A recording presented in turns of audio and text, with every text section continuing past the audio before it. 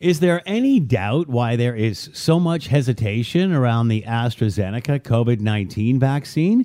It's bad enough trying to keep up with the fluid pandemic, but especially so when two different federal government agencies continue to give competing guidelines on the COVID-19 vaccine.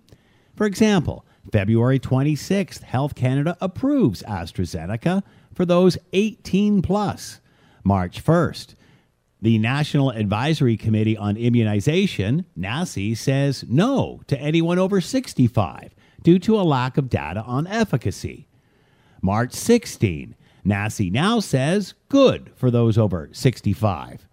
But by March 29th, NACI updates and says no to anyone under 55 due to blood clotting issues.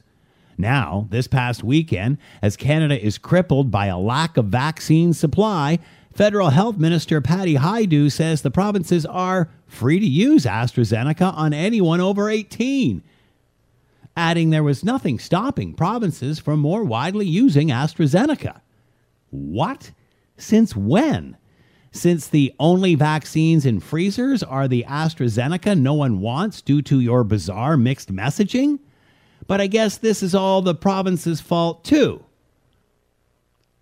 I'm Scott Thompson.